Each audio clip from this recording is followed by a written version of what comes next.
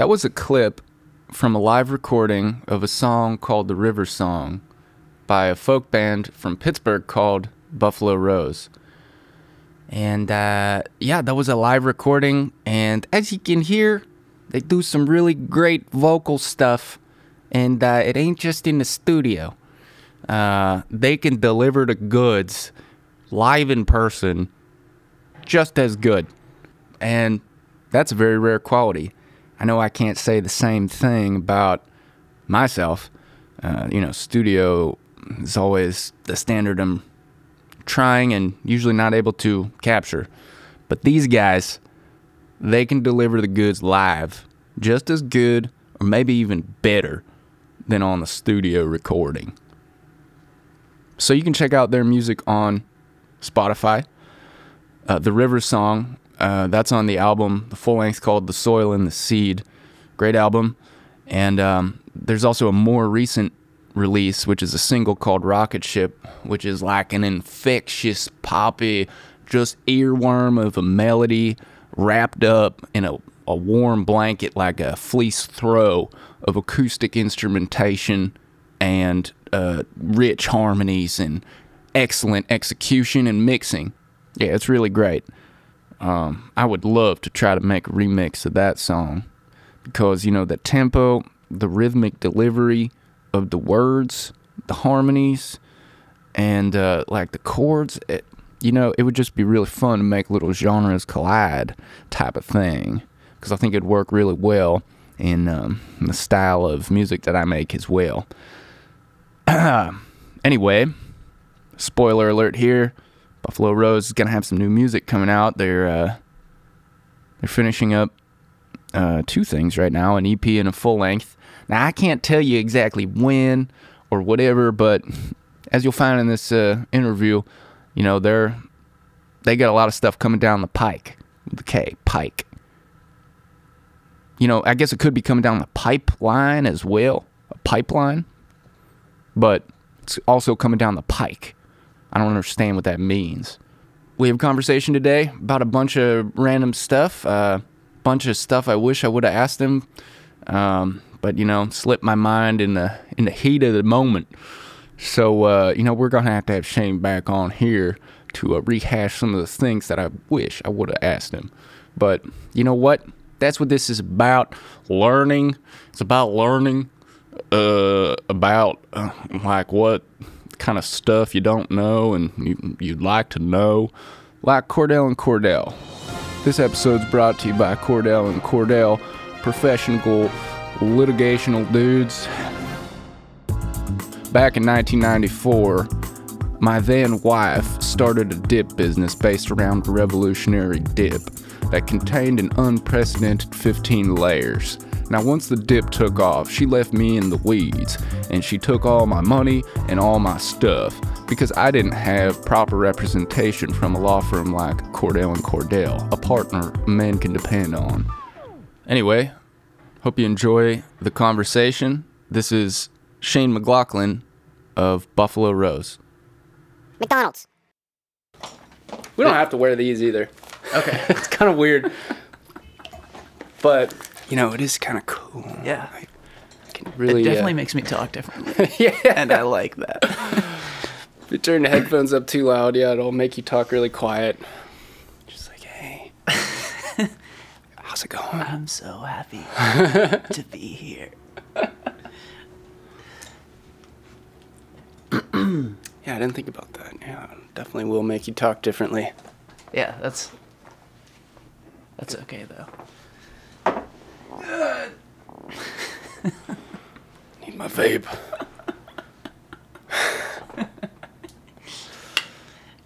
It feels way more podcasty too with the headphones. Yeah, I think. It's good. Yeah, Definitely. for sure. This is what they do on Planet Money. Is that one you listen to?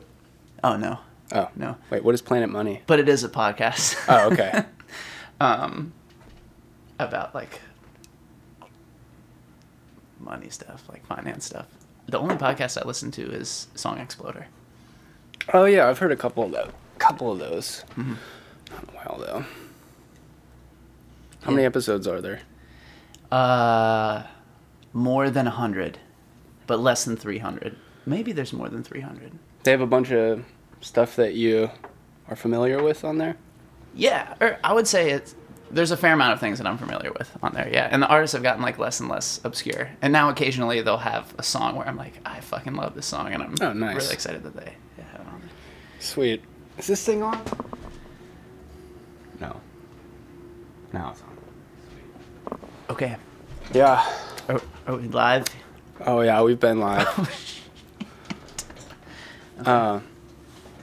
Did you say you went to Virginia? You went to visit family, or you were recording? I went to visit family. Where are you guys recording?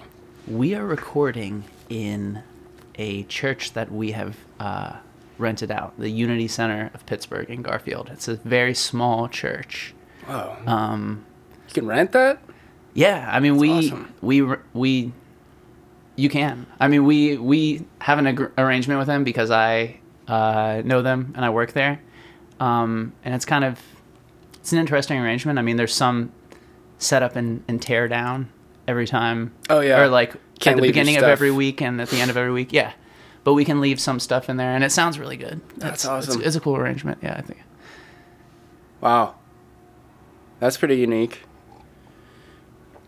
Is it so I guess you have like certain hours that you can go in there and do your thing, or? Yeah, it kind of varies week to week a little bit too. There's also now, since we first started doing it, a nonprofit that has moved into part of the building, the Pittsburgh Food Policy Council. Oh. Food policy. Food policy, yes. What is that? Sorry, I'm throwing you no, off. it's okay. Well, I wasn't expecting that question. Food policy. Yeah, I don't know the exact particulars of what they do, but I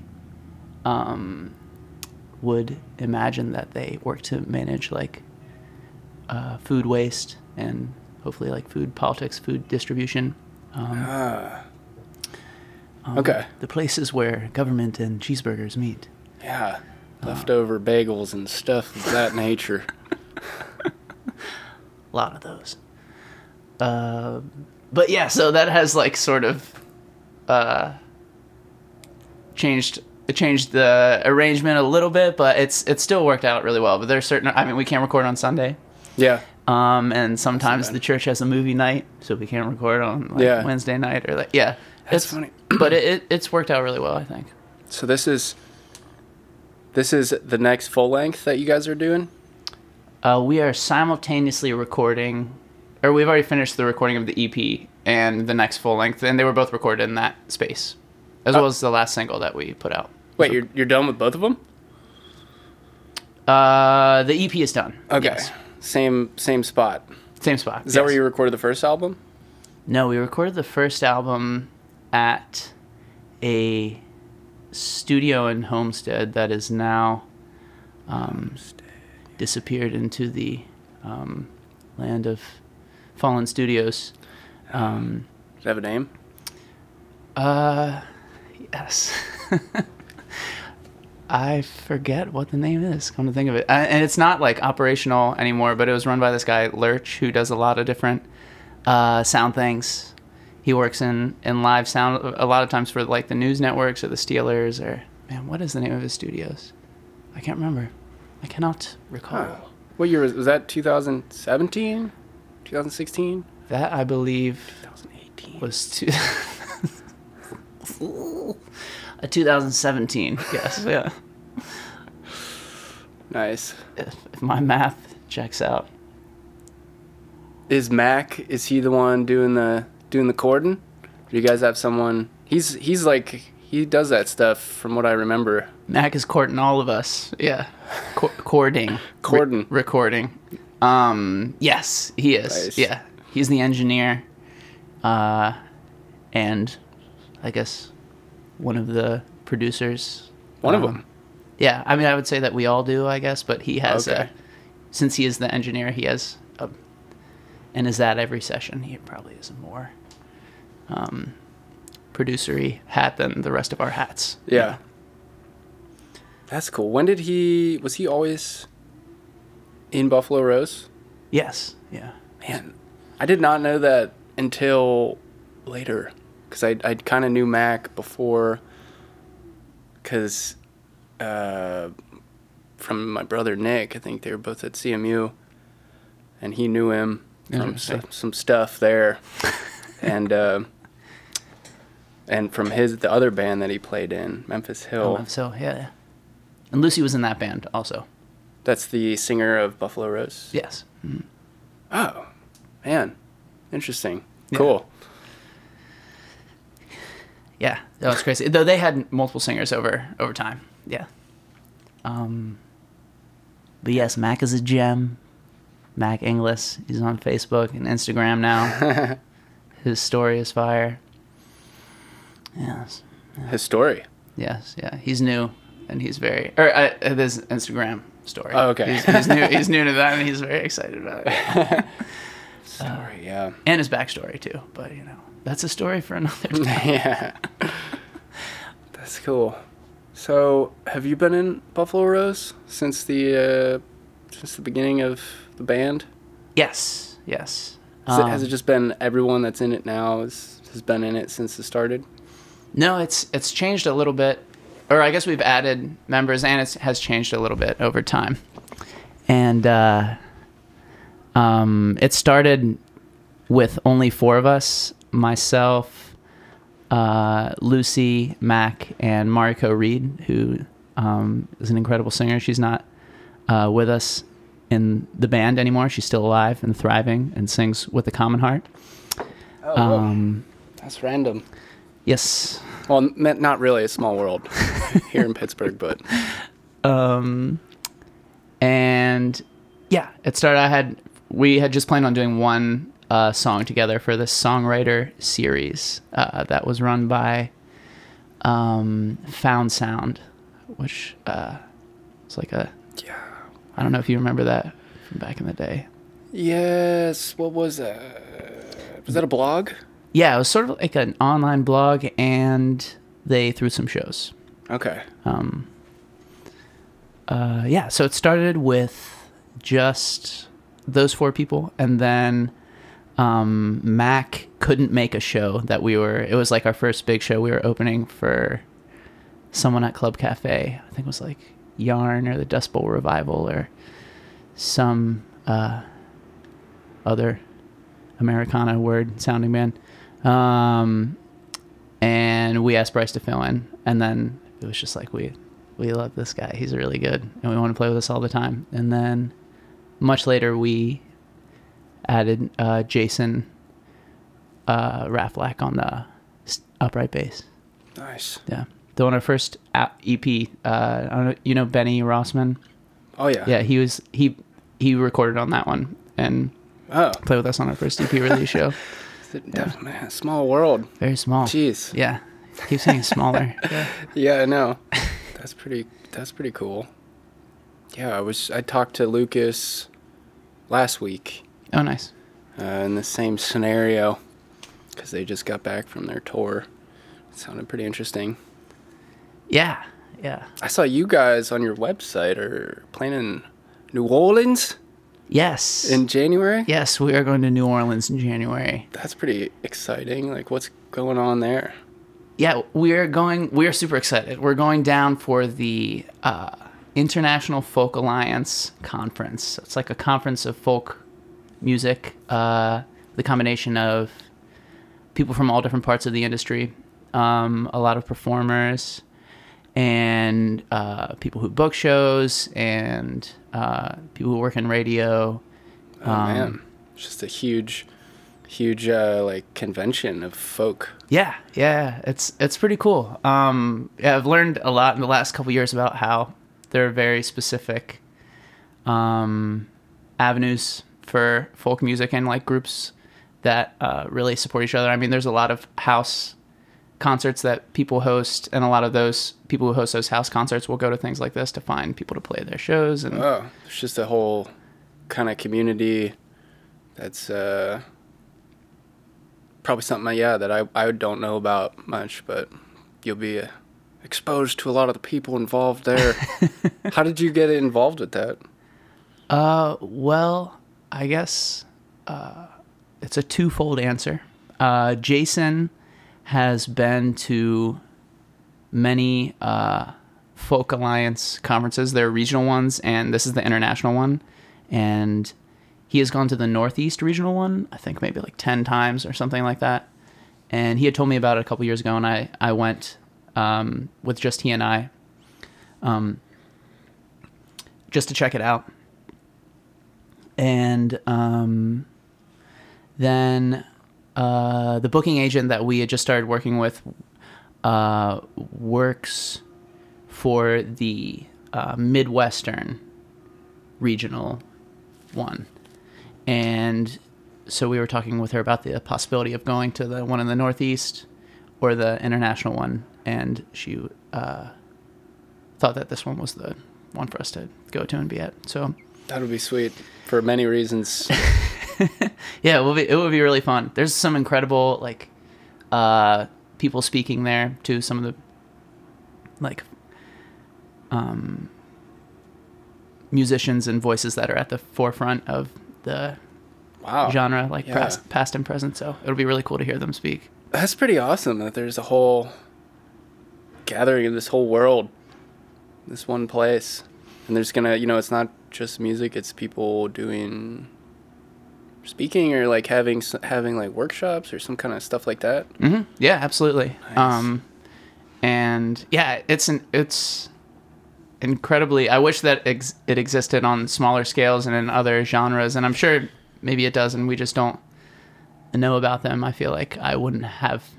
It would have taken me a very long time to find it on my own, and Yeah. being like, "What is this Folk Alliance?" It sounds like Yeah. I wonder if there's like like an equivalent in other genres, like the jam or EDM alliance. start one. Yeah. Yeah. Maybe so. I mean, the other conferences, there's a college one that's called NACA, where it's just focused on the arts, kind of like coming through different, like Pitt and CMU all put on events and have live music and bring in bands and programs and things like that. And that's the only other alliance. College music alliance. Yeah. Man, I didn't know about found. that. So, how did you guys write your album? I guess, how do you guys write your music? Yeah, I guess there's a couple different steps in the process. Usually it starts with sort of like a demo of a song, I guess, being brought to the band that was written by either Lucy or I. Some of them are written alone and some together. Usually the best ones are written together. Yeah? And it's just an acoustic guitar and a melody at that point. And then we split off and have vocal arranging sessions where it's just the three vocalists meeting up and figuring out our parts. And then usually you try and do that first because we see the vocals as the forefront of the band and the main focus. And then we do the same thing with the instruments. That's cool. Kind of split it up. Yeah. So you have, less cooks in the kitchen trying to cook their meatloaf stew at the same time. So, you're trying to use a pan and they're trying to use a pan. And this way, if you need the pan, you can use it. Then when the band needs the pan, they can use it. You only need 3 ingredients to make a good meatloaf. Yeah, you know about this? Oh, yes, I know it. I actually really hate meatloaf, but I do know a little bit about its construction in relation to folk songs. What? And I think you can use eggs or oil to hold it together, but don't let that get out that I said that. But yeah, the cooks in the kitchen thing is it's good. I mean, it allows, I feel like we're very fortunate in that we have people who have very varied skills, and that really allows itself to come out when there are specific, like, small groups of focus, and Yeah. like when everyone has their role. That's cool. Compartmentalized. Yes. Yeah.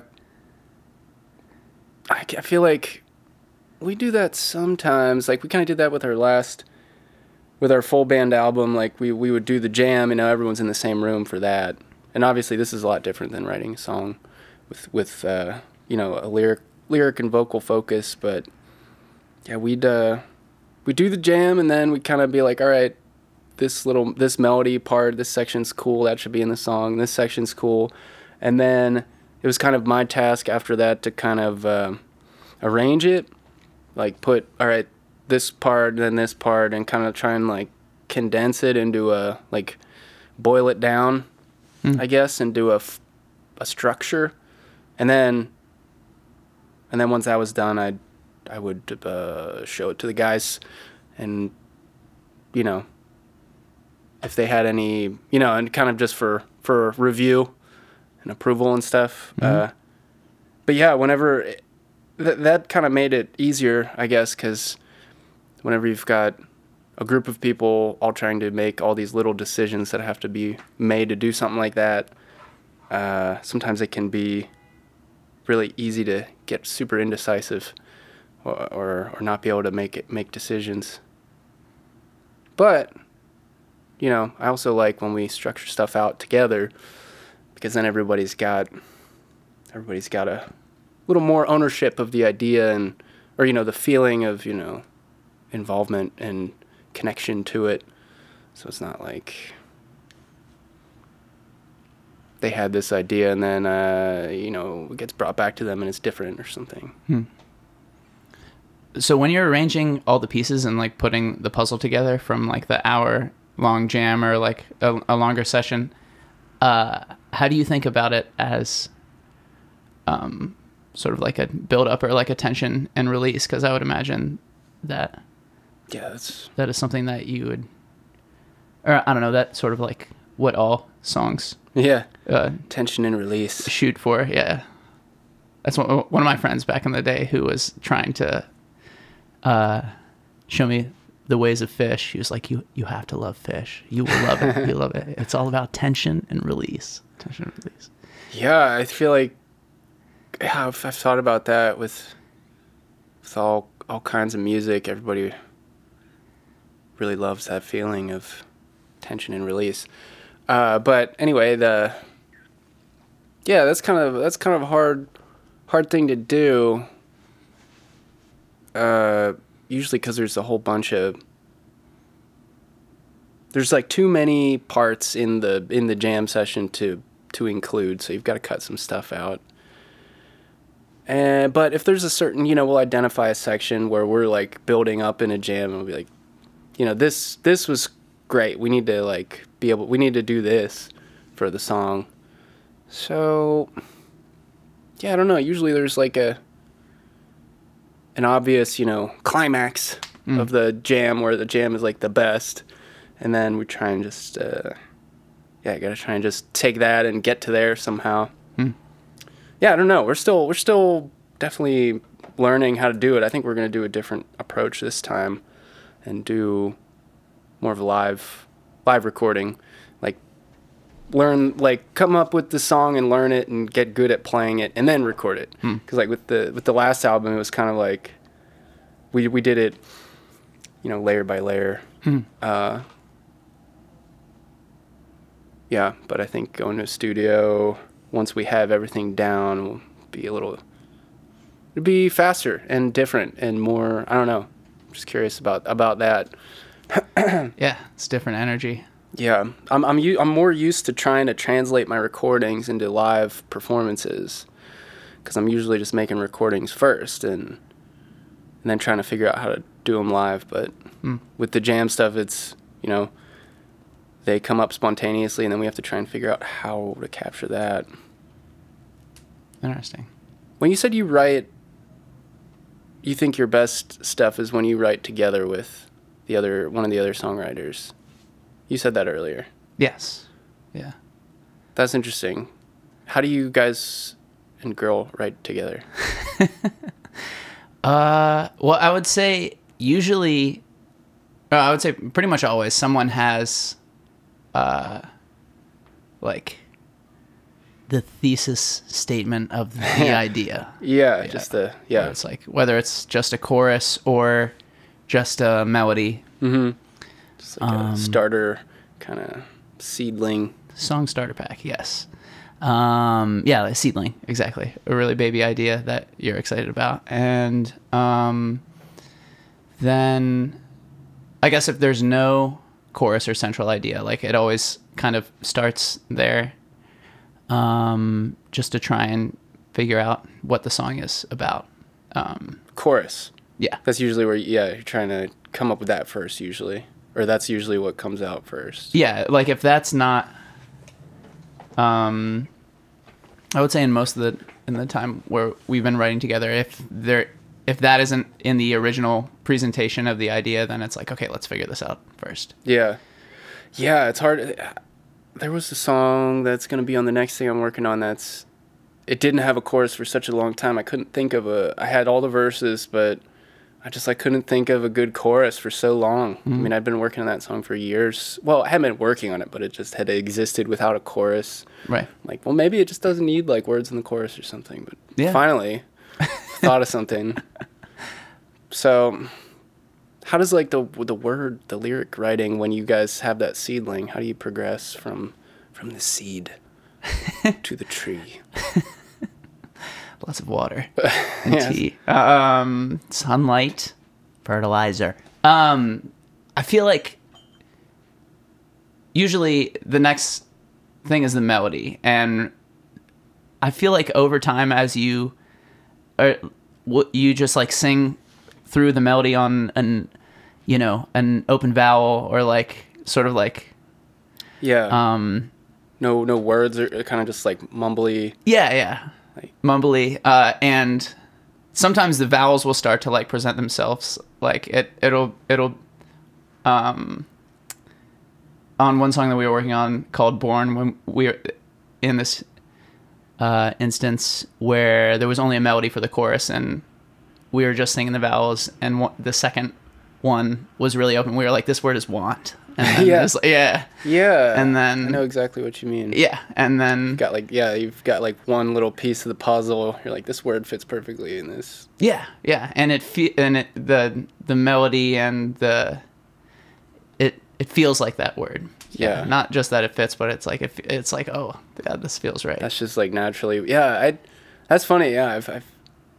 I've done a similar thing with just like mumbly kind of not saying words, just like, yeah, just like vowels, I guess, with the melody, and then kind of landing on a word and then trying to find the rest of the pieces. Like, how does this word relate to the chorus or right. something? Yeah. Yeah, that's interesting. I just like the one little clue like that can kind of inform a whole verse or something. Right. So you guys do that together? Yeah. Okay. Not on every song, but on a lot of them. Yeah. Yeah. Yeah, I've never really had a song that I've done lyrically together. I've always found that hard to be, I guess, creative, like with words, I guess, with another person. So you kind of just all chip in if you have ideas for what the phrases could be once you kind of get a foothold. Yeah. Once we get a foothold, sometimes we're like, oh, it would be great to like work in this word or this phrase, or like we kind of want to. I love talking about like settings a lot. Like the first verse is this setting, Yeah. like trying to show something, and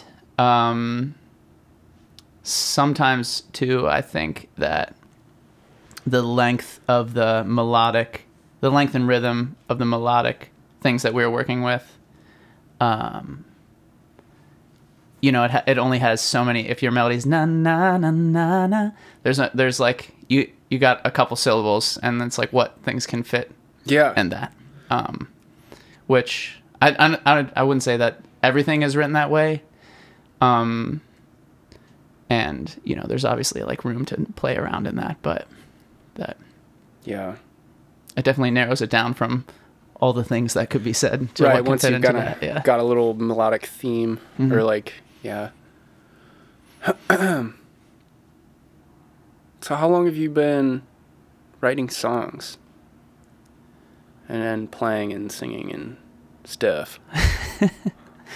I started playing guitar in 8th grade, and I started singing probably around that time too. I didn't really know that I could sing until I started playing guitar. And Any music before that? yeah, I kind of didn't really find my place or like fall in love with music the way that I did once I picked up the guitar. Like I'd taken piano a couple years on and off, and played the violin for like a year and a half, and I played the baritone in 6th grade, which Whoa. is like the small tuba. Oh. It was a huge pain in the ass to take on the bus, so I like rarely. My bus ride was also like an hour long. It was just some kid in the like super tiny kid in the back with a massive fucking instrument. So I rarely practiced that. And Man, how'd you pick that? I have no idea. I think it was just that the band director picked it. Oh, okay. It's like, we need someone to play this instrument. Yeah. And then I played the alto sax for a couple years. Oh, wow. You played a lot of different things. Yeah.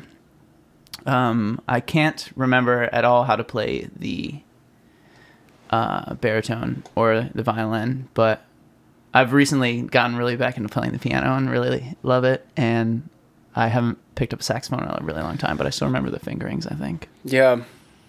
Those wind instruments and brass instruments, it's kind of like you got to get your embouchure back Yeah. before you can really do anything. Yeah. No, it's very true. You play for like 10 minutes, you're like, my face really hurts. Yeah. Did you ever Yeah. play? I played clarinet in 4th grade, and then I switched to alto sax throughout middle school. And my friend had an alto sax that he wasn't using, and he just like let me borrow it indefinitely. Nice. And so I started trying to play that again. And yeah, it was like what you described.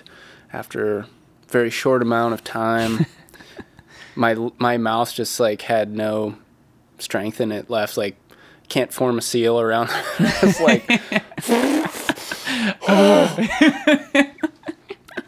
felt like I had just got back from the dentist. Had like Novocaine shot or something. Totally numb, yeah. Yeah, and my mouth just doesn't work. I guess the same thing happens with guitar, though, at the beginning, where you're That's like, true, yeah. you know, this really hurts. Yeah. Yeah, that actually still happens to me if I pick up an acoustic guitar, because I don't really play much acoustic guitar anymore, and then I pick up mine, which is, action's a little high right now. I need to get it set up so it's doing bar chords will really sting the hand meat. Stings mine too, man. Yeah. What are you playing in the picture? Some of the pictures I saw, are you playing like an arch top, or is that just a regular acoustic guitar? It's That just like dark one. the dark acoustic. Yeah. Yeah, that's just a regular acoustic guitar. Okay.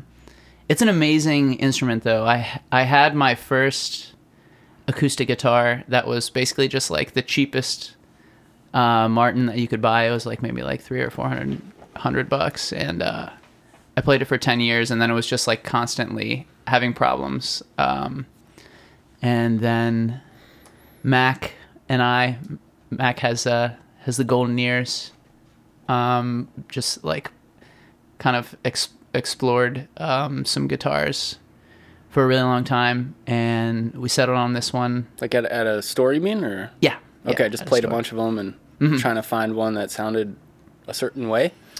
Yeah, I think so. I think really what settled us on this one, though, was not so much that it sounded a certain way, was that it sounded many different ways, where most of the other guitars sounded one way, no matter which way you played them. But yeah, it's a Kopp guitar, Kopp. It's a pretty small, I think it's just one guy in Bozeman, Montana, and he used to work for the Gibson custom shop, and now he just builds his own God, I'll have to check it out. instruments. That's cool. Yeah, they're incredible guitars. I love that guitar, but it is hard to play. It hurts my hands sometimes. Yeah. But it's a very beautiful sounding guitar. I'm Nice. lucky to have it. Yeah. So, back to Buffalo Rose here. Oh boy. How do you guys organize yourselves? Is there how do you is there like a main person that is kind of like suggesting all of the stuff that you guys do, or are you kind of deciding all these things as a group? It's a combination of things. I would say that if we had to ascribe the role of manager to someone, it would be me. Which I guess just means that I do a lot of the logistical work. But I think from a more macro planning standpoint, we make a lot of our decisions together, like where are we going to record, Yeah. what songs are going to go Like, where do we want to play and stuff? on this. Yeah, where do we want our release to be? Where do we want to play? And yeah, even coming down to like the particular gigs, like should we do this gig or should we not do this? Yeah. How do you guys have disagreements ever on when you're writing a song, in terms of like, you know, somebody is not feeling this suggested idea and, you know, this other person is? Yeah, I would say so. I mean, that's bound to happen because people just have, when the song is just a shell, it like comes together a little bit differently in everyone's mind. But I think we've gotten to a point where my personal philosophy is to try every idea that's presented. And usually we don't have people just being like, I don't like that idea, I think it sucks, and I don't have another suggestion. You know? So, Right. Yeah. So they might bring up another idea to try. right. And then you try both of them. Yeah, and see how Kind of. it works. Yeah, and Kind of see, take a vote on, or kind of just get everyone's opinion on what ideas they felt the best to them or something. yeah. And kind of work through things. And I think too, as a or at least at the start, everyone had a little bit more of a defined role as we tried to like create rhythm without drums. And now we're trying to play with that and experiment a little bit more. Huh. But Creating rhythm without drums? yeah, when we were mixing our last single, The Rocket Ship, we kept referring to Bryce, who plays the mandolin, as the snare, and the engineer was like, "You can't call it that. Stop. You're confusing me." But his nickname is Chops for a reason, and like I don't know. That's something that we don't have a lot of like bluegrassy sounding jingle jangle songs, but we still want, you know, it to bop a little bit. You know, people to be able to move to it and stuff. Yeah. if possible. Yeah, that's funny. Yeah, the snare. You got the bass, kick bass. You know, upright bass. That's pretty thumpy, percussive sound. And you got that mandolin with those slapping strings, and you got a kick and a snare there. And I mean, you got Your backbeat. You got the guitars filling in that shaker with those strings. Digga, digga, digga, digga. You know what I'm saying? Yes, the diggas go in between the thumps. Digga, digga. Thump, digga, digga, thump, digga, digga, thump. Yeah. Oh, yeah. Space. It's all about the space. You got to have enough space for everything. Otherwise, things get lost. It's true. You gotta, if it's all diggas, it sounds like just, That's what? too much. How am I supposed to move my body to this? What were we talking about? We're talking about, oh yeah, songwriting in a group. Yeah. when Do you ever find it hard to if you have an idea, like you bring a seedling that you're fond of to the band and it starts going in a direction that maybe you didn't envision and you're unsure of? Do you ever find it hard to let go of that? Like let go of the, trying to protect your seedling? Like if maybe it starts going in a direction that you want to, or you have like kind of a specific idea of where you want it to go and it's going in a different direction than that. Does that ever happen? I would say no. I think there are some times where I will present an idea, or Lucy will, and it will be like, we should use this, or like this is like maybe a reference track of like, or I had imagined it sort of like this in my mind. But I personally try and think of the songs a lot as like just sketches that we're kind of collaboratively filling in, and yeah, so I don't know. I wouldn't say that there's ever been an instance where I'm like, I don't like the way this is coming together. Let's scrap it. Yeah, keeping this one for myself. Yeah, that's great. So yeah, I guess we've been pretty fortunate about that. I mean, there are like, of course, disagreements sometimes about the specifics of fistfights of a part. Yeah, fisticuffs. Well, we mostly Jello wrestle if we have to settle a problem. It's not funny. This chord should be an A. Yeah. No, F sharp minor.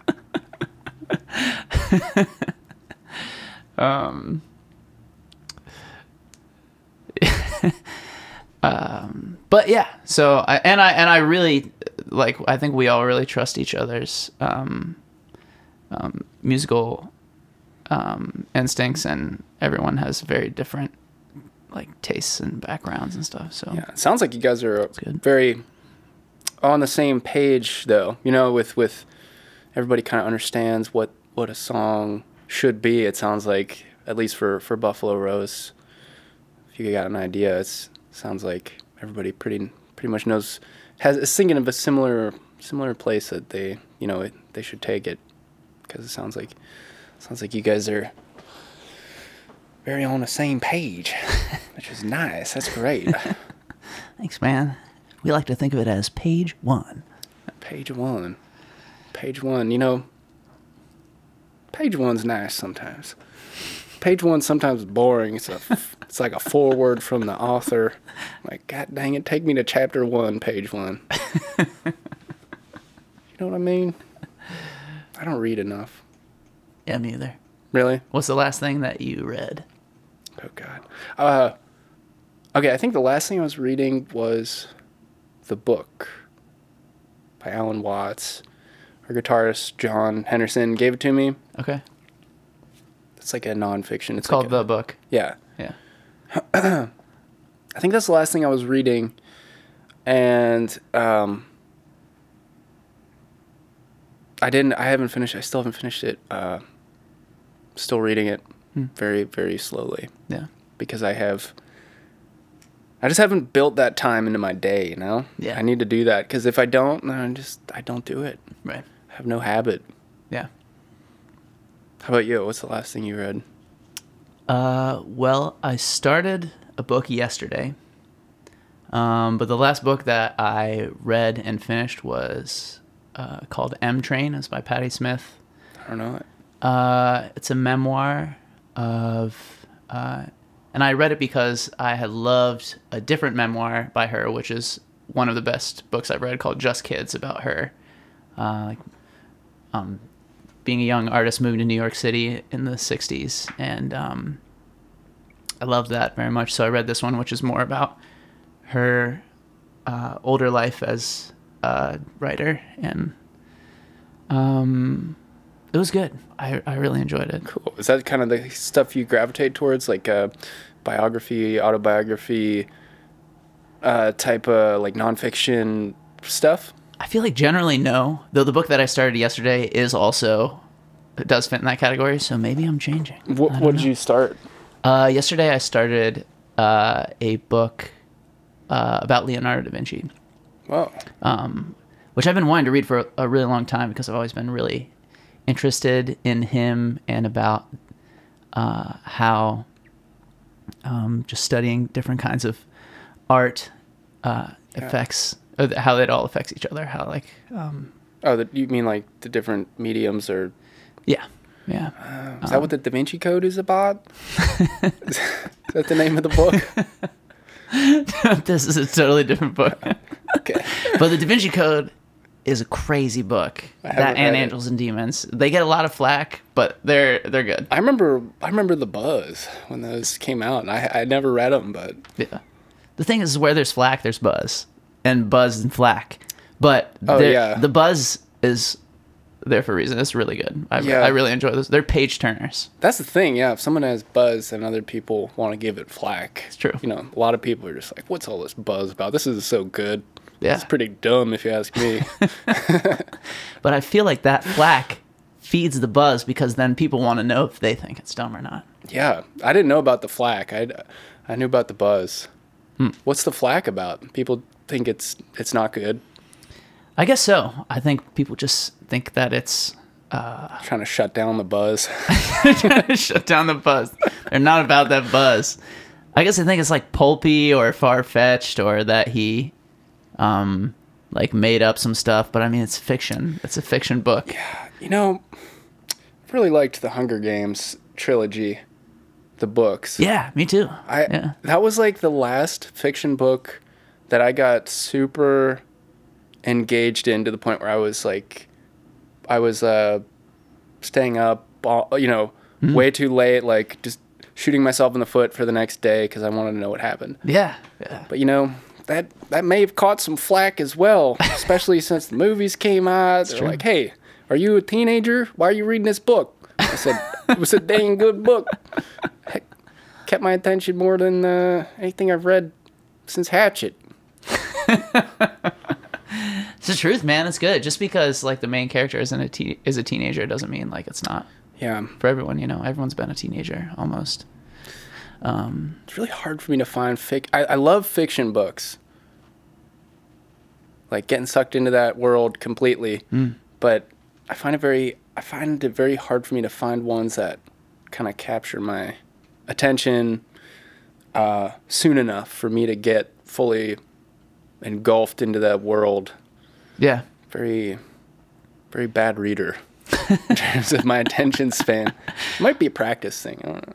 I don't know. I've been thinking recently that like if I'm gonna really commit to reading a book, I need to have whenever I start the book, especially if it's fiction, you got to have like an hour or two to just get into it. Because like you said, page one, you know, it's like sometimes you're like, I don't know what's going on right Nothing now. is really going on Yeah, here. yeah. I feel like a notebook might be helpful too. A notebook? How so? To write stuff down. You know, I tried to read Game of Thrones, Yeah. and there's a lot of characters in that, and I quickly Maybe too many. quickly lost track and lost interest. Yeah. There's not a lot of books out there where they'll just have one random character who comes in for one chapter and is never seen again. But yeah, that is in books like that. It's like you need that family tree in the front or the back. That's one of those books where people have told me, like, if you watched the show, that would help you read the book, because then you would understand what all these people are and their connection. But That makes me think like the book must not be very good if you have to watch the show.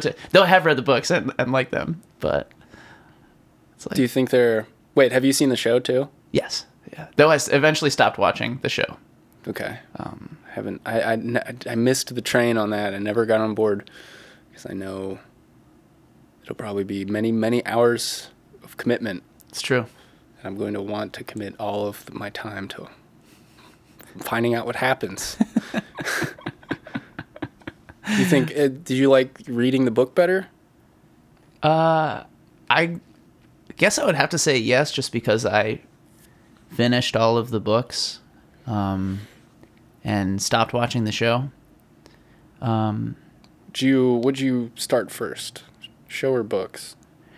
a complicated. My roommates were all watching an episode, and they were like, and I was like, oh, I'll just sit in and watch this. And they were like, if you're gonna watch one episode, if you're ever gonna do this, like this is the worst one to watch. You should not do it.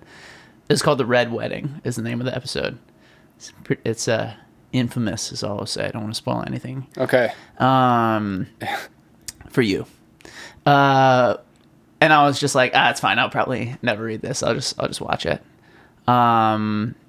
Which was probably a mistake as far as like revealing plot lines go. But watching it did make me. I then read all of the books before the next season had come out, I think. My God. Wow. Which is like a year or something. Yeah, I read them all over the summer when I was in college. That's a lot of reading. Right, those are pretty big books, aren't they? Yeah, they're big. They're big, but they're very easy to read. They're not like. Not for me. I mean, I always compare them, and I feel like a lot of people compare them to Lord of the Rings, which I'm a huge Lord of the Rings fan, and I think that they're much easier to read than Lord of the Rings. Okay, yeah, that's another one I didn't do. Yeah, it can be very rough at some points. He's not afraid to delve into the history of the realm. Yeah. Interesting. Yeah. But I feel like what set me off on my nonfiction kick was reading the book Creative Quest by Questlove.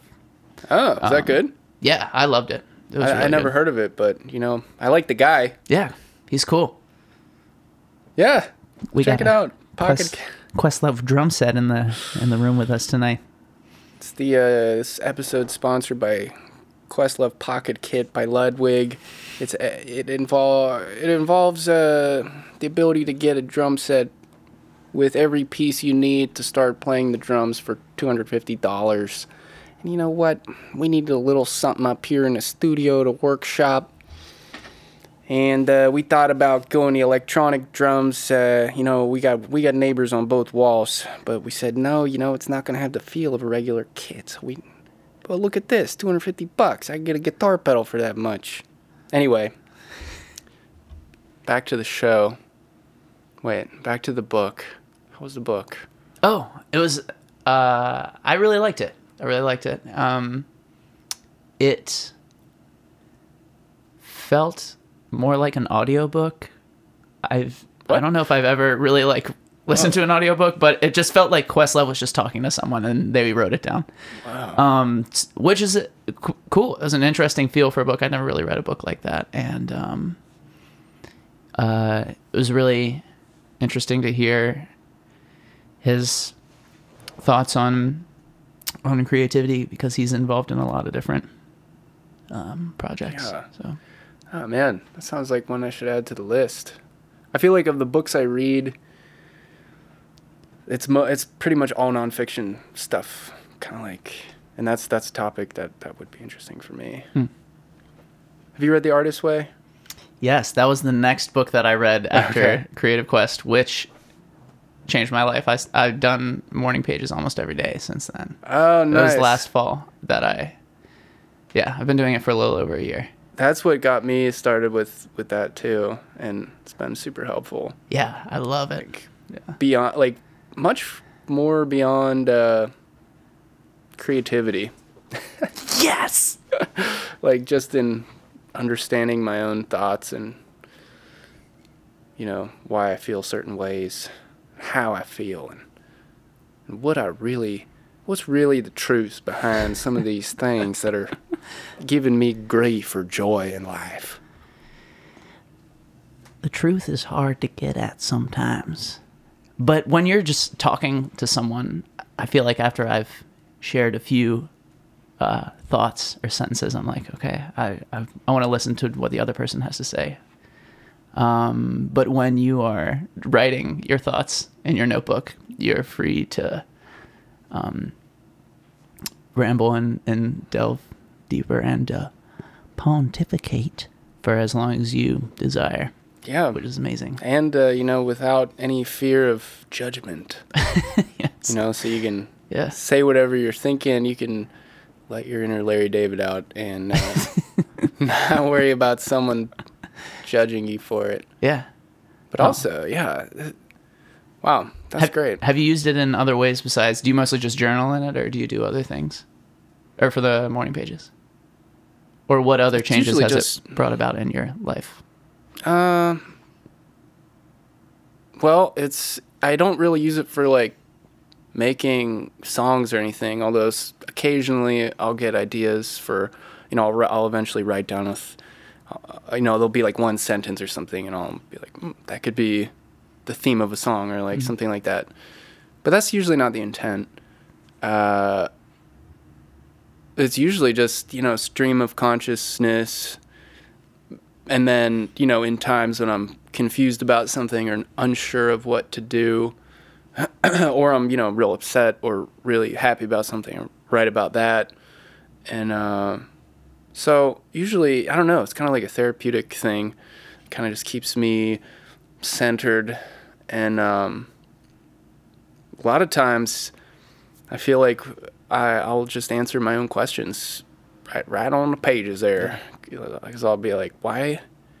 Like, what should I do? Like, I don't know what to do. And then, by the end, after I've kind of just thought about it and gone through all the thoughts about whatever I don't know or whatever I'm unsure of, there will be an answer there. Like, do I really want to do this? Like, no, I don't.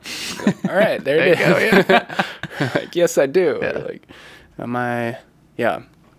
I think I found a lot of, how much decision making and emotion and feeling is just linked to fear about, if I'm upset about something usually, or if I'm worried about something, it's always just like, to get to the root of it, I just have to ask about what am I worried about? Like, what am I scared of? And then sometimes if I dive down that path of, what am I really afraid of here? A lot of times it might come up like, there's nothing that you really need to be afraid of about with this. Yeah. Like, worst case scenario is not bad at all. Yeah. Kind of just really helpful for putting things in perspective sometimes.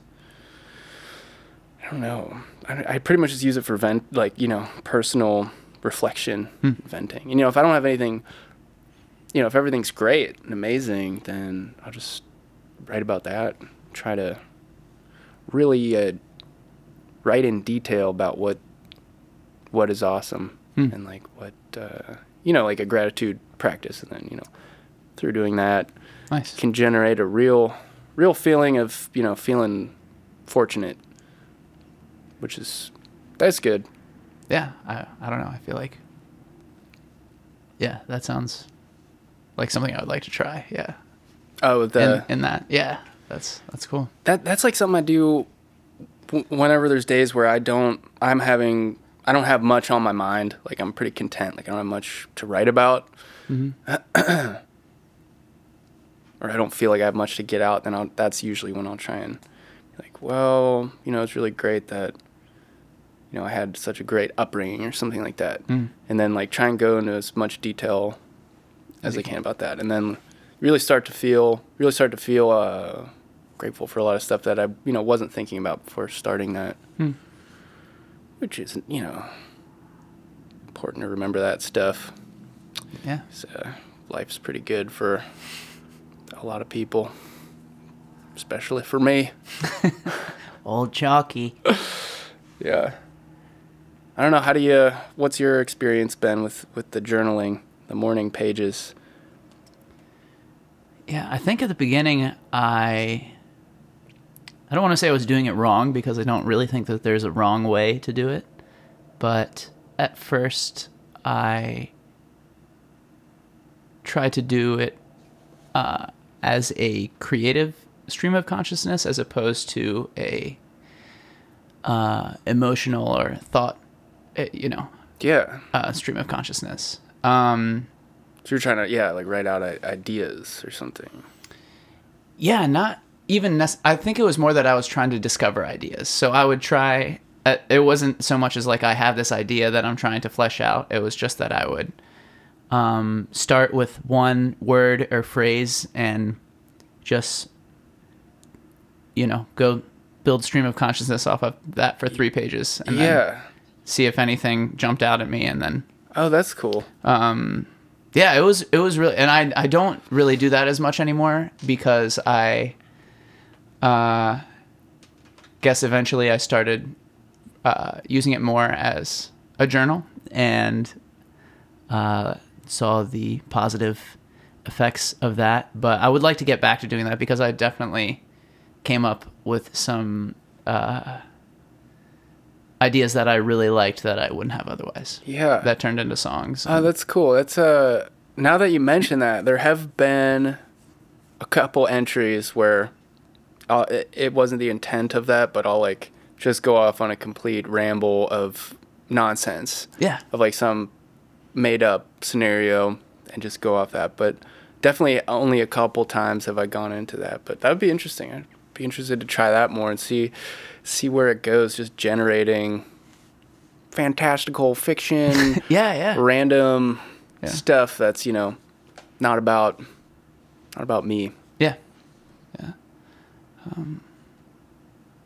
But yeah, I'm sure that I would do the program or the book, The Artist's Way, sometime again in my life. But yeah, I'm very happy to have stumbled upon it. Yeah, me too. That's great. I'm glad I always, yeah. I just love the journaling Yeah. morning pages concept and what it's been able to do. Did you do the artist dates? I always slacked a little bit on that. I did some, but I'd be curious to know what you did for those. No, I didn't do them. Really? I didn't do the whole like. Oh, you didn't do the whole No. program? The Okay. only thing that I really, was just Now, was John, the journaling. I didn't. this is a proven system. Martin Scorsese quote on the back. 2 thumbs up. Yeah, I even forgot that was like a whole, like a program. It's just like the only thing I just like latched onto the morning pages and like. It's the best part. I feel like it's the best part. And Yeah. I just have done that, but yeah, I'm not trying to shame you. no, I mean, makes me feel like, man, I should probably reread that book. See, the artist dates. That's where you set aside time to do something creative that you want to do, or is that where you go out and do something for like, inspiration, like fodder? I'd say it's more like fodder. Yeah. Okay. Like go to an art thing. Yeah, it could be that, or it could just be like go for a walk in the park. Yeah. It's. I think it's just about having time for yourself. Like to do something stimulating, right? Or does it matter? Like I don't think that it has. I it could don't just be think that like- it has to be just like something stimulating. sit in a chair and listen to yeah, music or and something. listen to. Yeah, I did that like once or twice. I was like, I'm just gonna listen to this album. That's another thing I don't do enough of, listen to music, because I find that I work from home now, and usually all my music listening. What the hell? Not now, you damn robot! I know it's a robot telling me my Apple account's been hacked, and that they need my credit card information. These robots are getting more and more out of hand every day. Go back to your dang call center. All right. Sorry, where was I? Listening to music. Yeah, I used to do that on commutes. Walking to class, driving to wherever, and yeah, I don't. I always think about like, I should really be listening to more music, because I don't. Yeah. Do you listen to music a lot? I have started to a little bit more recently, but I've had this same thought as you many times, and I don't listen as much as I would like to, and I have a couple of excuses that I would like to provide. Okay. Or I don't know. I mean, I think it's a couple of things. One, just because I teach and I have to learn a lot of songs, and so I have to, and so I value my silence, in times where Yeah. and like, you're writing music all the time. And I don't know, I think something that I've been trying to do recently a lot more that I have found is very tied into my happiness is seeking out new things that I like, or like trying to find new things. New things that I like, new whether music, it be music like- or new anything. Yeah, or new music, or new anything. I mean, I a lot of it is related to music, but also partially it has to do with like, you know, books or film or there's something, you know. Yeah. But I think you know, it's all tied in there. But I also, so it's also part of an effort to, you know, read more and absorb. Refill the well. Yeah, refill the well. Exactly. Did you read the War of Art? I started that book and I didn't really. I was like them. Weren't into it, yeah. Not really, yeah. I listened to the audiobook, so I can't say I read it, but I listened to somebody deliver the content into my ears, and it sounded like the Priceline negotiator guy was reading it to me. I don't. Is that Art. William Shatner? Yeah, okay. Priceline negotiator. Yeah, that sounds right. That sounds right, but I think it is. honestly don't know. Yeah. Yeah.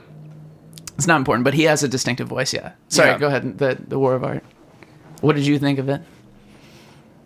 I related a lot to avoiding. You know, there's this natural desire to avoid, for some reason, even though it's something you like doing, like avoid being in a creative space sometimes, like for some reason. You know, like you know, if I know what I need to do to do this. You know, if I want to write some music, I know what I need to do, but you know, I'm gonna clean up my studio first. Right. Yeah. Something like, Yeah.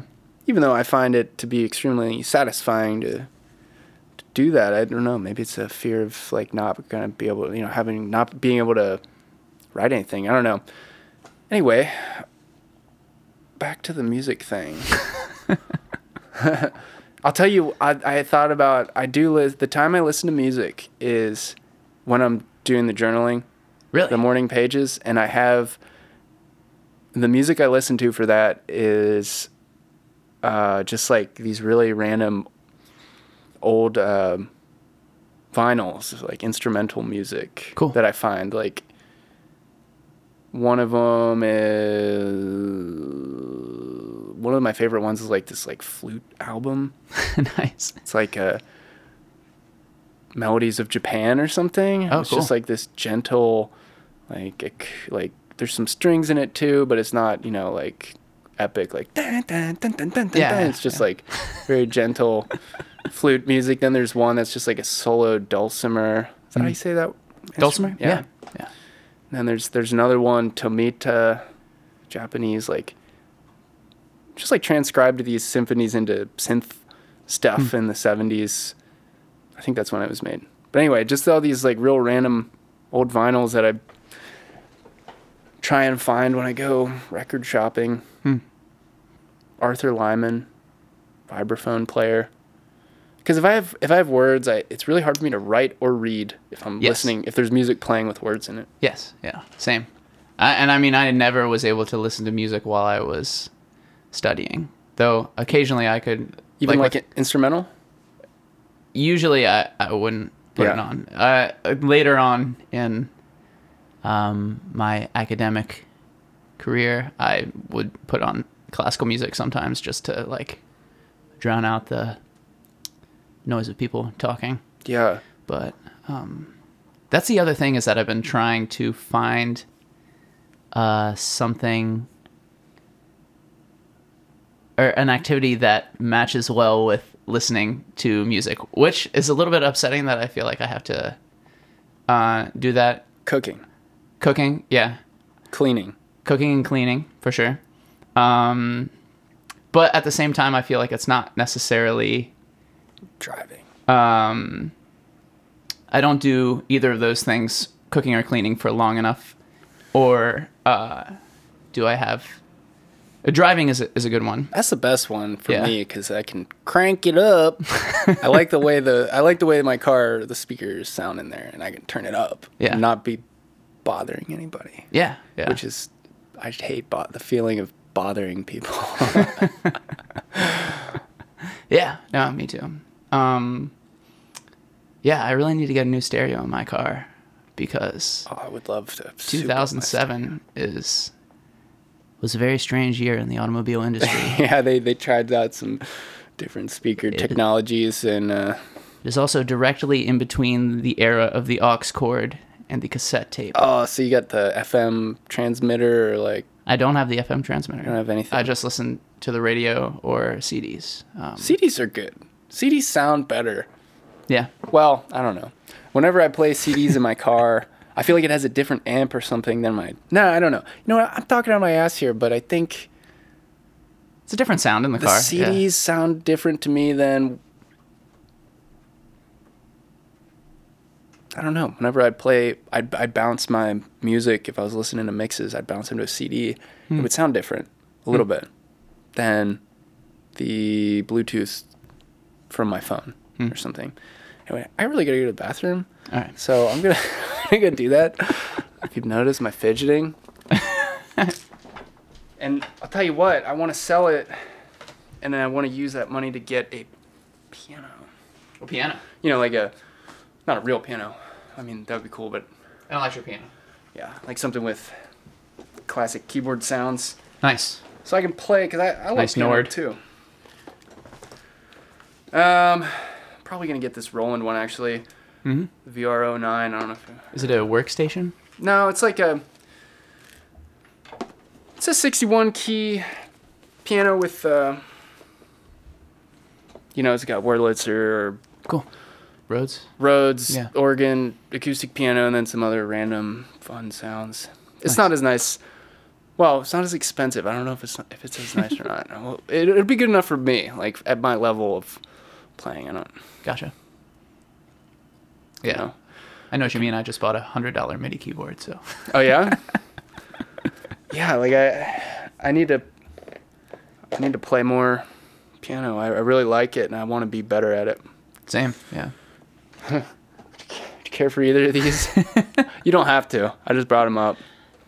I'll try the bubbles if that's okay. These bubbles? Yeah, they both got I guess bubbles. they're both bubbly. But yeah, no, I'm in the same boat. I actually took my first piano lesson in many years last week. Where'd you go? I took it from a professor at Duquesne. His name's Joe Sheehan. Do you have any connections to Duquesne? Not really, aside from knowing people who have gone there. But I know Joe because he plays in a like a hip hop trio with Jason, who plays bass in Buffalo Rose, and his Cool. yeah. So, and I guess I've done like 1 or 2 wedding gigs with him. So, how did the lesson go? Like, how is it gonna go? Like, what's the plan for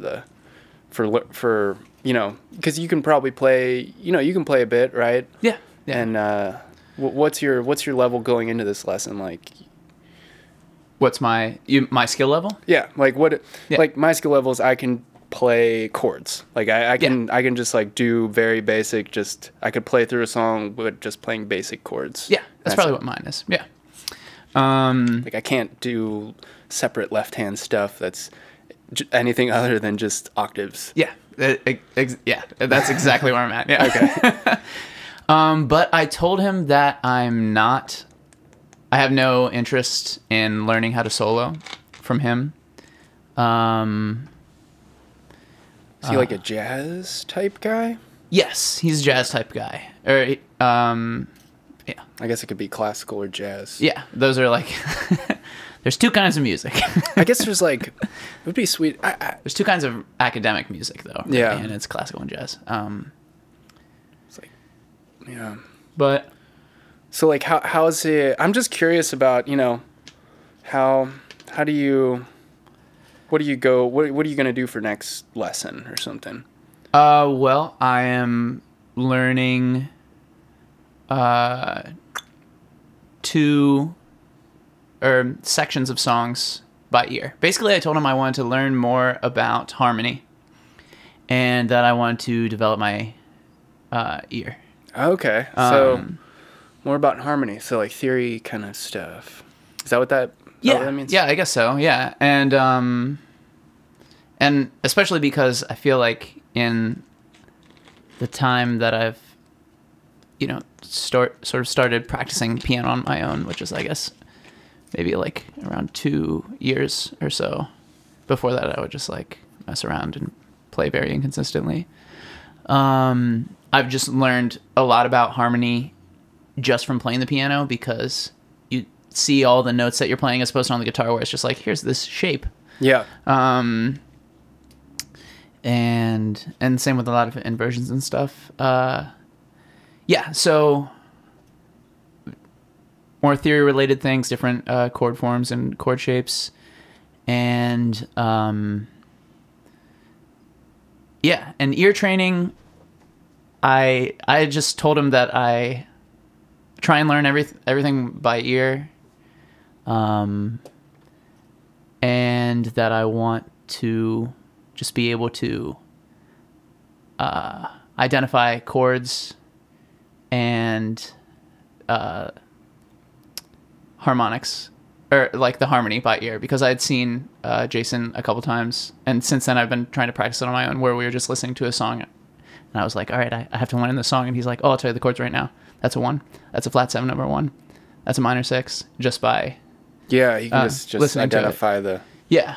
And I was like, intervals and stuff. yeah, I want to be able to do that. And I've seen Joe a couple times on gigs just like sing out a chord note by note, and just want to be able to, and I feel like that will help me with my writing, because it's like having a little bit more of a vocabulary to draw from. Yeah, and if you have a sound you want to make, you'll know how to make that sound, like that sound comes from a half diminished 2 chord going into the 5 or something. Something like that. Exactly. And I don't know, something that I've wanted to, or I wish I practiced this more, but something that I've wanted to do is to just be able to hear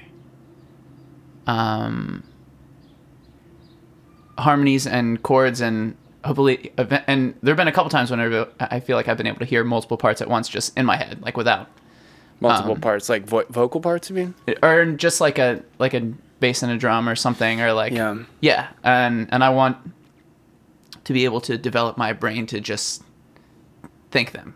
Yeah. And I think that ear training is part of that. For sure, yeah. That's all them jazz people. They can have so much ear training. I feel like they can.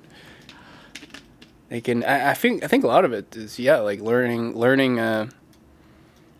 parts of songs like that, because you hear how these 3 chords sound next to each other. This little like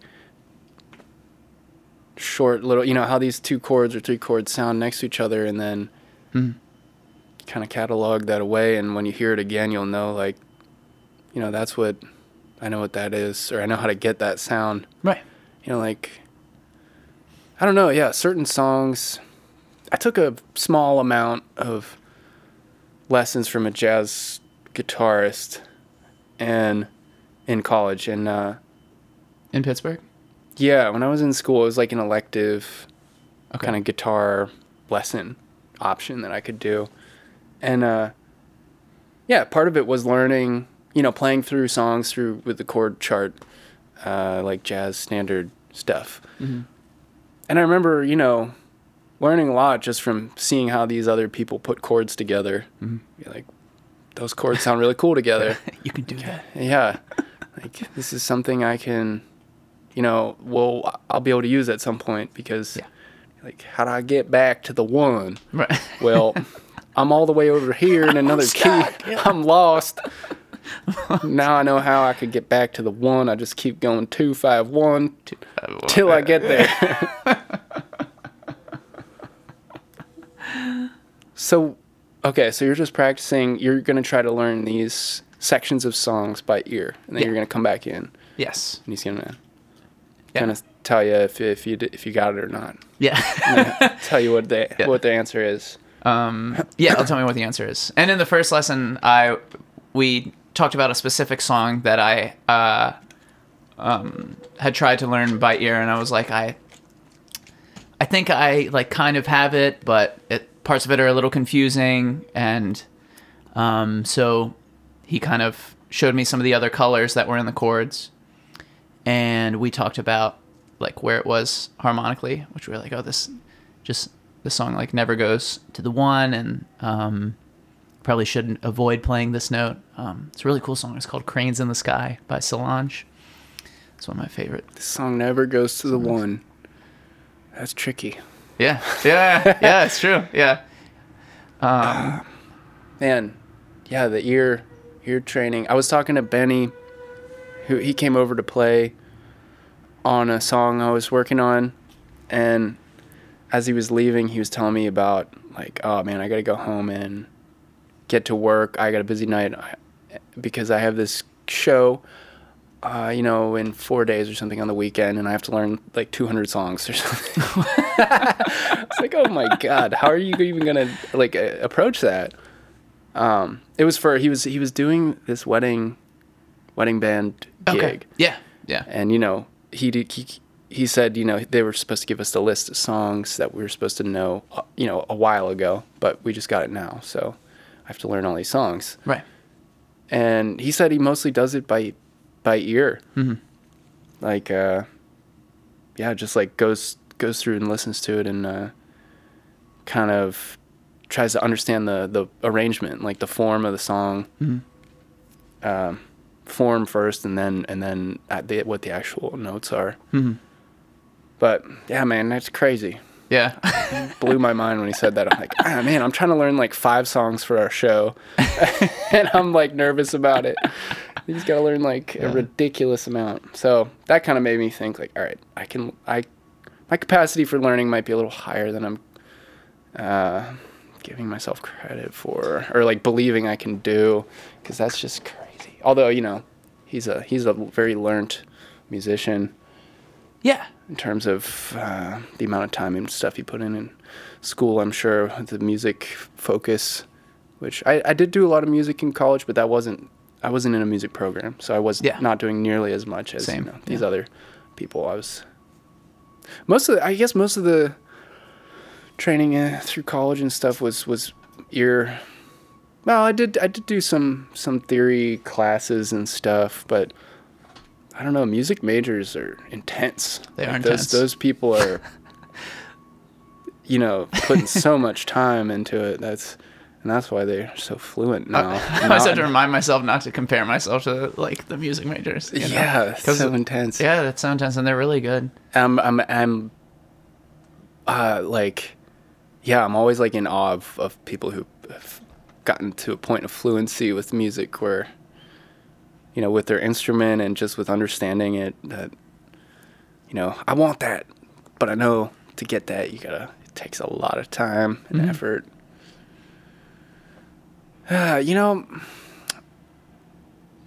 So are you like putting a practice regimen in place, or are you kind of for your piano, or is it kind of more casual? I'm not sure. Since I just had my first lesson on Friday, but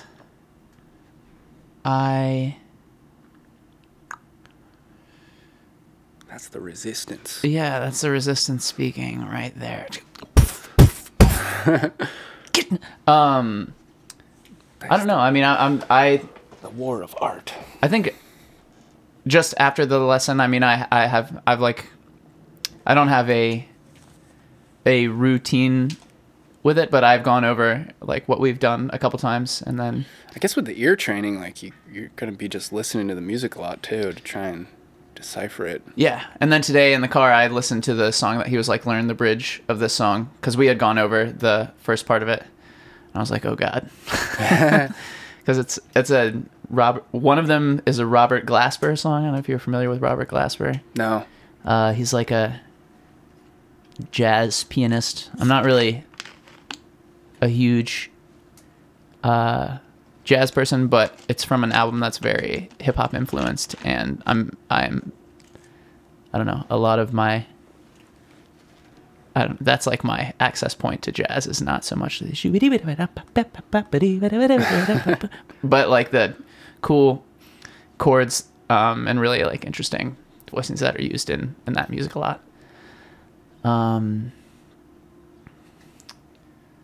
So Also, what's your time looking like? I don't want to today. I don't want to Yeah. like over. Oh yeah, it's okay. good. I'm making soup with a friend of mine at Nice. 6:30. Love soup. Me too. It's the ultimate food. It's gonna be my second soup of the season.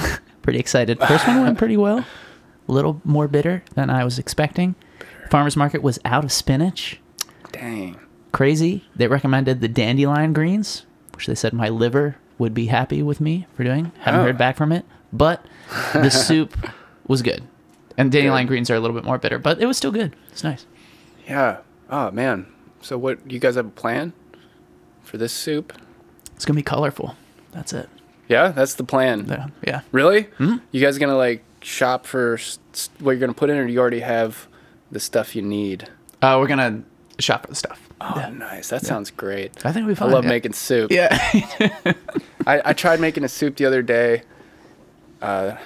Just like a spinach mushroom soup, Oh God. which like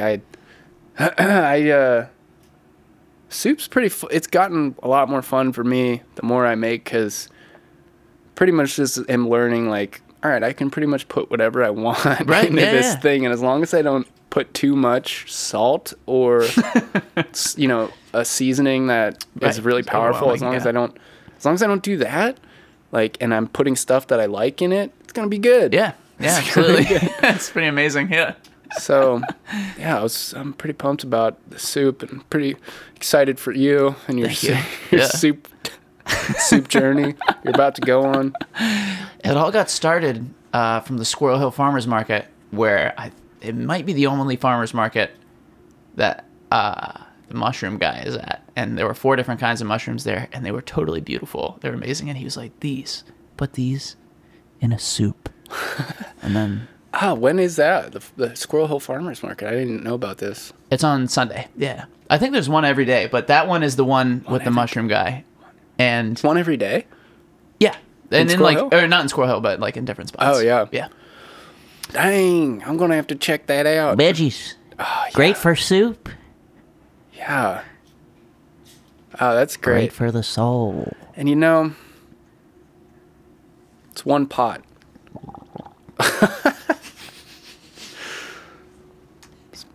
Gonna have to sample that. Little soup effect. That's dangerous with the carbonated beverages. They could have gotten out of control. Yeah, it could have gone bad. You have to be careful what you gargle. Yeah. Yeah. But yeah, one pot, vegetables. What goes in your soup besides mushrooms? Also, are they criminy? Are those baby portobellos? Is that what a cremini mushroom is? I feel like that might be the case. Yes. Okay. I feel like I should know this, but I'm I not think sure. so. Yeah. I'd never made this Yes. kind of soup before. It was I cut up a lot of onions, just like cook those down first. Nice. That's important for this soup because there's not much in it. It's just like onion, garlic. The cremini mushrooms or baby portobellos, whatever they were, just like regular white mushrooms, a bunch of them. Nice. I think like 3, whatever those packages are, 8 ounces, 16 ounces, just like it's pretty much all mushrooms. Nice. And then a bag of spinach, and then I think I was sauteing all this stuff in coconut oil, and then I put the I just had like veggie broth Nice. that I kind of filled the liquid, Right. made the liquid happen with, and Yes. then I tried putting a little sesame oil and soy sauce in it to kind of give it Okay. a little Asian Yeah. flavor. Yeah. Nice. Snap. And yeah, I think that was about it. I put some Gravy Master, which I don't know if you've ever heard of Gravy Master, but I've been A person? I've been experimenting with it. Yeah. I think it's a person, but Is it a powder? the Gravy Master bottles their own sauce. That's like it's supposed to be. It's kind of like a Swedish, not Swedish, but like sweet kind of sauce that you can put. Swedish fish. It's like kind of a, I don't know. they advertise it. It's good for sautéing, adding sautéed vegetables or soups, and I did that a little bit. It was pretty good. Nice. But that was it. Yeah, it was just mushrooms and spinach pretty much. Yeah, but I'm a big soup and stew fan. Yes. Get everything in one I place. can tell. Yeah. One place, Boom. one stop shop, one dish to clean, everything in one place, and it's not dry. No. It's wet. It's wet. Yeah. Thank God. So, Anyway. Okay, I just had a couple more questions. Real quick. Serious questions. And then I actually have to go Okay. get ready for our practice for our show this Friday. Oh, where are you guys playing? We're playing at the Rex Oh, with sweet. Manic Focus, Okay. who's he's an electronic music producer. So Nice. me and my brother, when Chalk Dinosaur does like more electronic shows, it's usually me and my brother Nick. Cool. He plays drums, and then I spin the beats, and then I do I rap. some guitar stuff too. Nice. So that's what we're gonna do. Sweet. But yeah, you mentioned a booking agent earlier. You guys Yes. have a booking agent? Yes. How did that come about, and how does that relationship work, and what's it like? Tell me, because I don't have one, and I don't know anything about how that world works. First of all, I'm surprised to hear that you don't, because you get some gigs that are Swedish. Very sweet. Swedish gigs. yeah. Swedish gigs. Very far away. It came about, I guess she books shows for she was trying to book a show in Chicago for one of her other clients. And she came across us because we already had a show booked at a place called Uncommon Ground, which is sort of like a listening room restaurant In Chicago. in Chicago. Yeah. That you guys had booked just yourself. Yes, that I had booked. Yeah. Okay. Very small room, 55 capacity. And she had reached out to the venue about them joining the bill. What she later told us was that it was because she wanted to check us out, which I'm glad I said yes, because there was already one other person on the bill, and then having split it 3 ways, So it's like a scouting thing. Yeah, I guess so. It has its downside. And she was looking for more people. And so we met her that night and hit it off and got to talking. And we followed up with her. She lives in Minnesota. And she is... we signed a contract with her for 1 year. And she is our exclusive booker. I'm not allowed to book any more shows in 2020, which is cool and scary, Right, yeah. Yeah. But it's a year. But it's it's a just a year, so Yeah. you give it a shot and see if the kind of arrangement is working for both of you. Right. Yeah. So interesting. Do you have any input on how much you want to play or where you want to play, or are you kind of like you're leaving it up for her to kind of put you guys in the places you need to be as much as you need to be? Or? A little bit of both. It's what we found is that it's a collaborative effort. I mean, I think at first we had signed with her, and then we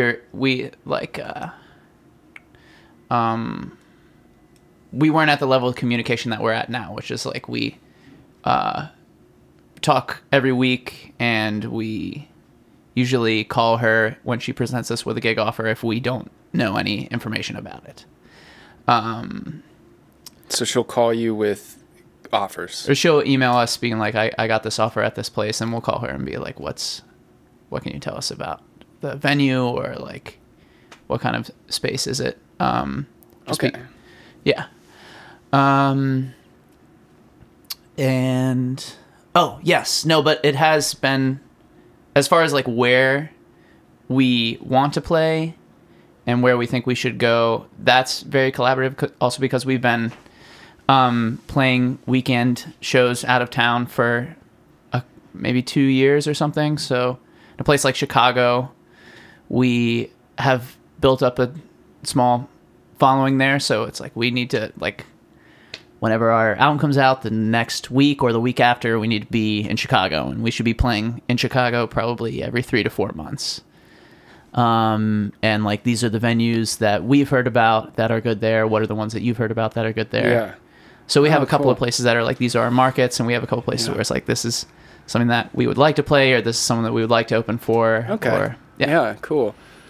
Man, so yeah, how was doing the booking before that with your with playing out of town? Because I've had not good success with booking out of town shows like independently. Yes. Not gone good well for me. I've also had lots of not success. And yeah, it's hard. Like even to get engagement with the venue. Like, Yes. And be like Well, to answer, you know? a lot of times I would, like, when I first would try and start to set up a tour, I would be like, okay, these are the places that I think seem good and that we want to play. I'm going to send them one email, and then I'm going to email them again every week Until they respond to me. and that worked. Like some of them, like Yeah, it's definitely worked. They yeah. didn't. Sometimes people responded on like the 6th email, where I'm and just then like, you were able to get a show. hey, it's Shane, just following up. I wanted to see. Yeah. Yeah. Oh, nice. Wow. So very, very, deliberate and intense Spam. intense spam. It works. Yeah, But there are some places where it's like there's this one place in my hometown in Harrisonburg, Virginia, a place where we have played several times and had successful shows. That's like, it's like, this is the venue that we need to be playing at. It's like a really nice restaurant. I've probably contacted them maybe like 10 different times since we formed as a band, and they never responded to me. And then as soon as I said it to Stephanie, they like got back to her right away. I'm just like, whoa, what? Come on. Oh, okay. That's your booking agent. Yeah, Stephanie. Okay. So she must. It must mean more to them coming from a booking agent, or Yeah. maybe they know her or something. And before I would also pose, I would say, I wouldn't email from the band email. I would email from my own email and say, I'm Shane McLaughlin, the manager of Buffalo Rose. Did that make a difference? It's hard to say, but I think probably because I would imagine that these places get a bunch of emails from addresses like Magic Beans or, Buffalo Music, Chalk Dinosaur at Gmail. Chalk Dinosaur, or not. Obviously there's only one Chalk Dinosaur at Gmail, but like, something that seems like a band name versus something that seems like a more professional, I guess. So It's weird how that works. it's very strange. How far in advance will you try and book shows out of town, like for your out of town weekend stuff? I think I'm always trying to do that too last minute. Pretty far in advance, many months. 3 months, 6 months. At least 3 months. 3 months is probably like the minimum, I feel like. Okay, still good. Yeah. Wait, so that would mean what? Like January for right now? yeah. Yeah. Okay. But I also feel like the better the show, the farther out in advance it had to be booked. The better the show. You mean like what do you mean by that? Or like there was like 1 or 2 gigs that were like, or maybe, I don't know, a handful, I would say, but less than 10 that were like, we were playing a really small festival or like a listening room or a house concert series or a public library in a small town in New York. That's cool. Which I guess I say a better show because it's a show with a guarantee. Okay. And which, yeah, there's a lot of things that make shows good or bad. And are you trying to when you book these out of town shows, are you trying to play with other bands, like trying to open for other bands, or are you trying to set up your own show? It kind of depends on the show. I think in some places we definitely just don't have people, so we'd be trying to definitely opening for someone would be cool, or play with other bands. Though I've never set up an opening gig, or maybe there was one that we did in Chicago. out of town. Yeah. Yeah. But So the booking agent's been helpful. yeah.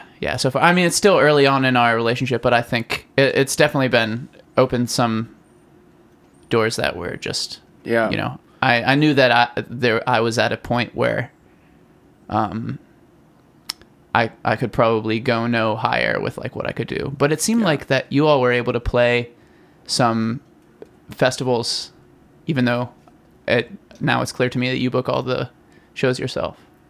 Yeah. Which I feel like is the big pie in the sky thing for Festivals? any band. Yeah. Yeah. A lot of it, yeah, just personal connections, I guess. Like, that have kind of people who are involved with these things will someone will show them the music, or like somebody will, like Ben Pennegar, he showed my music and like gave a recommendation to his friend Taco, and Taco booked me at his festival, Mad Tea Party, Nice. which was like the first like bigger one that I was able to play, which was awesome. And someone, Joe Marino from the Rex, or he's you know, he goes to a lot of shows and he's part of the Pittsburgh music community. He recommended me to Kevin and Jody, Farm Jam Alama, the people who run that festival, and they got in touch with me, and after checking it out and booked me for that. And then Electric Forest, that was a real random connection because my older brother's, one of his best friends went to college in Boulder with the person who started the festival. Well, that is yeah. random. And just kind of made like an email introduction, and I sent them, you know, live video and stuff, and they were like, yeah, let's do it. So Cool. that was awesome. Yeah. And then Dome Fest, I think Summer Dance, Lotus, I've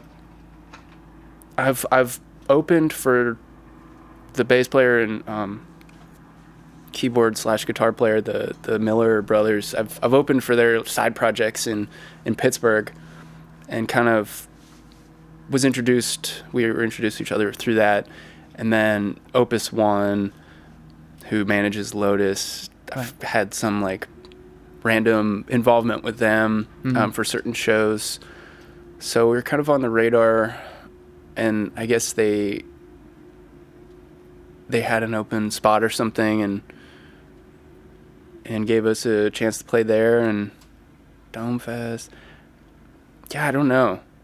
It hasn't been through me like Trying to make it happen. yeah. Yeah. All the times I've tried to do that, it's not worked at all. Yeah, It's yeah. always been like somebody gets in touch with us. Somebody that is like trying to put on something. And then we played a bunch of these real small ones, these small grassroots ones like Larry Palooza and Garefest, and those are really sweet. And it's kind of the same thing, like they're just looking for music for that will fit their event. Yeah. But yeah, I have not had any luck when I'm actually, you know, trying to get in touch with a festival or a band or an organization. It's just like, I guess people get too much email and they don't want to, they can't look at any email that's, you know, not from someone they know, unless keep showing up every week. You just spam them. Yeah. The festival's should gonna do have it. it set up though where you can't really do that. Yeah. Oh man. It's just I use this online form. You know what I mean? I've done so many of those, Yeah. and Same. it's never worked out for me. Yeah. Like I've never gotten onto a festival from this online submission. It must work for someone though. That Yeah. form is fucking there. It is there. Yeah. But I feel like the booking agent that'll be great it seems like there's a big web of people It's all in the booking agent world, Yeah. and like venues, and the little I've communicated with booking agents, it seems like they just know a lot of people and Yeah. venues and stuff. And bands and they Well- know. Yeah. What would be like your dream gig? or like festival or something? Is there like a folk festival that would be like a dream, or one you would really like to do, like Telluride or something? Yeah, I mean that would be amazing. I think there are two in my mind that are sort of like heralded at the altar of Shane. One is like the Newport Folk Festival, just because it's so historic and has just so many legends have played there, and it has evolved with like whatever people define as folk music in that time. And the other is maybe less realistic, probably way less. But I feel like one of the places that I first really fell in love with music in a new way was the first time I went to a music festival when I was in high school. I went to Bonnaroo. That was the first one I went to as well. Oh, no way. Yeah. What year did you go? I went from 2010 to 2012. Okay. Yeah, 2000. Yeah, I think I went in 2010. That was the first year. Nice. And like, so it would have been Dave Matthews Band was like the Sunday night show, Okay. I think. Was the Flaming Lips there? My Morning Jacket? Yes. I think I can't remember who was there. the my Black first Keys were years. there. Stevie Wonder was there. Okay. Yeah, I was there that year. Yeah, Stevie Wonder. The place is crazy. It's so big. Yeah, it's insane. I actually went back this year with my younger sister, Whoa. and it is completely different genre-wise, really. I mean, it's like, Is it more pop leaning? yeah, it's like a pop music festival. Like, and I mean, which it had those elements back then, but like the first year I went, I saw Stevie Wonder, and I also saw like John McLaughlin, the jazz shredder. You know what I Yeah. mean? And now I feel like he would never be there. But yeah, so that would be one that would just Unreal. be like, Yeah. it'd be cool. Full circle type Yeah. thing. That was my third time going, and like, yeah, it would be a full circle type thing for sure. What about you? For a full circle type thing for me would be playing at, if we could play on the main stage at Legend Valley in Ohio, which is where they have the workout. Okay. And this other festival called All Good was there Yeah. for a few years. And specifically this venue had a lot of formative, kind of inspiring musical experiences there. Legend Valley in Ohio, Thornville, Ohio. Getting to play the main stage there, or even the side stage, that's still pretty nice. That would be that'd be full circle. Yeah, I don't know. Electric Forest was pretty sweet. I mean, that I was feel like that's hard a to- huge deal. Yeah, yeah. I guess. Yeah, I don't know. Yeah, I'm pretty, Yeah. I guess primetime slots Yeah. at any of these would be awesome. Mm-hmm.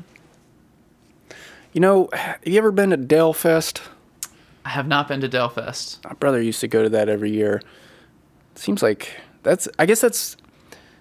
is bluegrass and what you guys do those intermix a lot in terms of like like if Delfest is like I don't know if that's like strictly like traditional bluegrass or if they mix in. Well, I feel like we would fit in at Delfest, and I think that is Lucy's full circle gig. Okay. Actually, now that you mention it, but I heard that's really fun. yeah, I've wanted to go for several years, but I just haven't been able to make it work. But as far as us and bluegrass, I would say we have 1.5 bluegrass songs, but we have traditional bluegrass instrumentation. Yeah. Like a traditional bluegrass band is holding the same things as us. And so I think we can kind of fit in those things, but there are some festivals where it just like would never work because it's all like that, like just a little more old school. Old school, yeah. Yeah. When I was talking to Lucas, he was talking about bluegrass is one of those genres sometimes where people are really some people really strictly adhere like mentally to the old school, so like the traditional formula, and kind of like look down upon things that aren't, the way it was. Yeah. The way it is in like the traditional form or something. Kind of like the way people will look down on any kind of newer music that's different, or Right. Yeah. if that goes outside, like he said, jazz can be like that too. Yeah, sure. Or like electronic music is a general thing that gets, looked down upon. Yeah, I feel like all new genres, it's the same thing when with like rock and roll and Yeah. or people are like, this is crass, the devil's music. Same with Not blues. how you do it. Yeah. Yeah. Yeah, I do have to get going. Cool. Yeah, I gotta get going. Yeah. But Thanks for having me, man. yeah, thanks for talking and recording a conversation with me. That was fun. Yeah.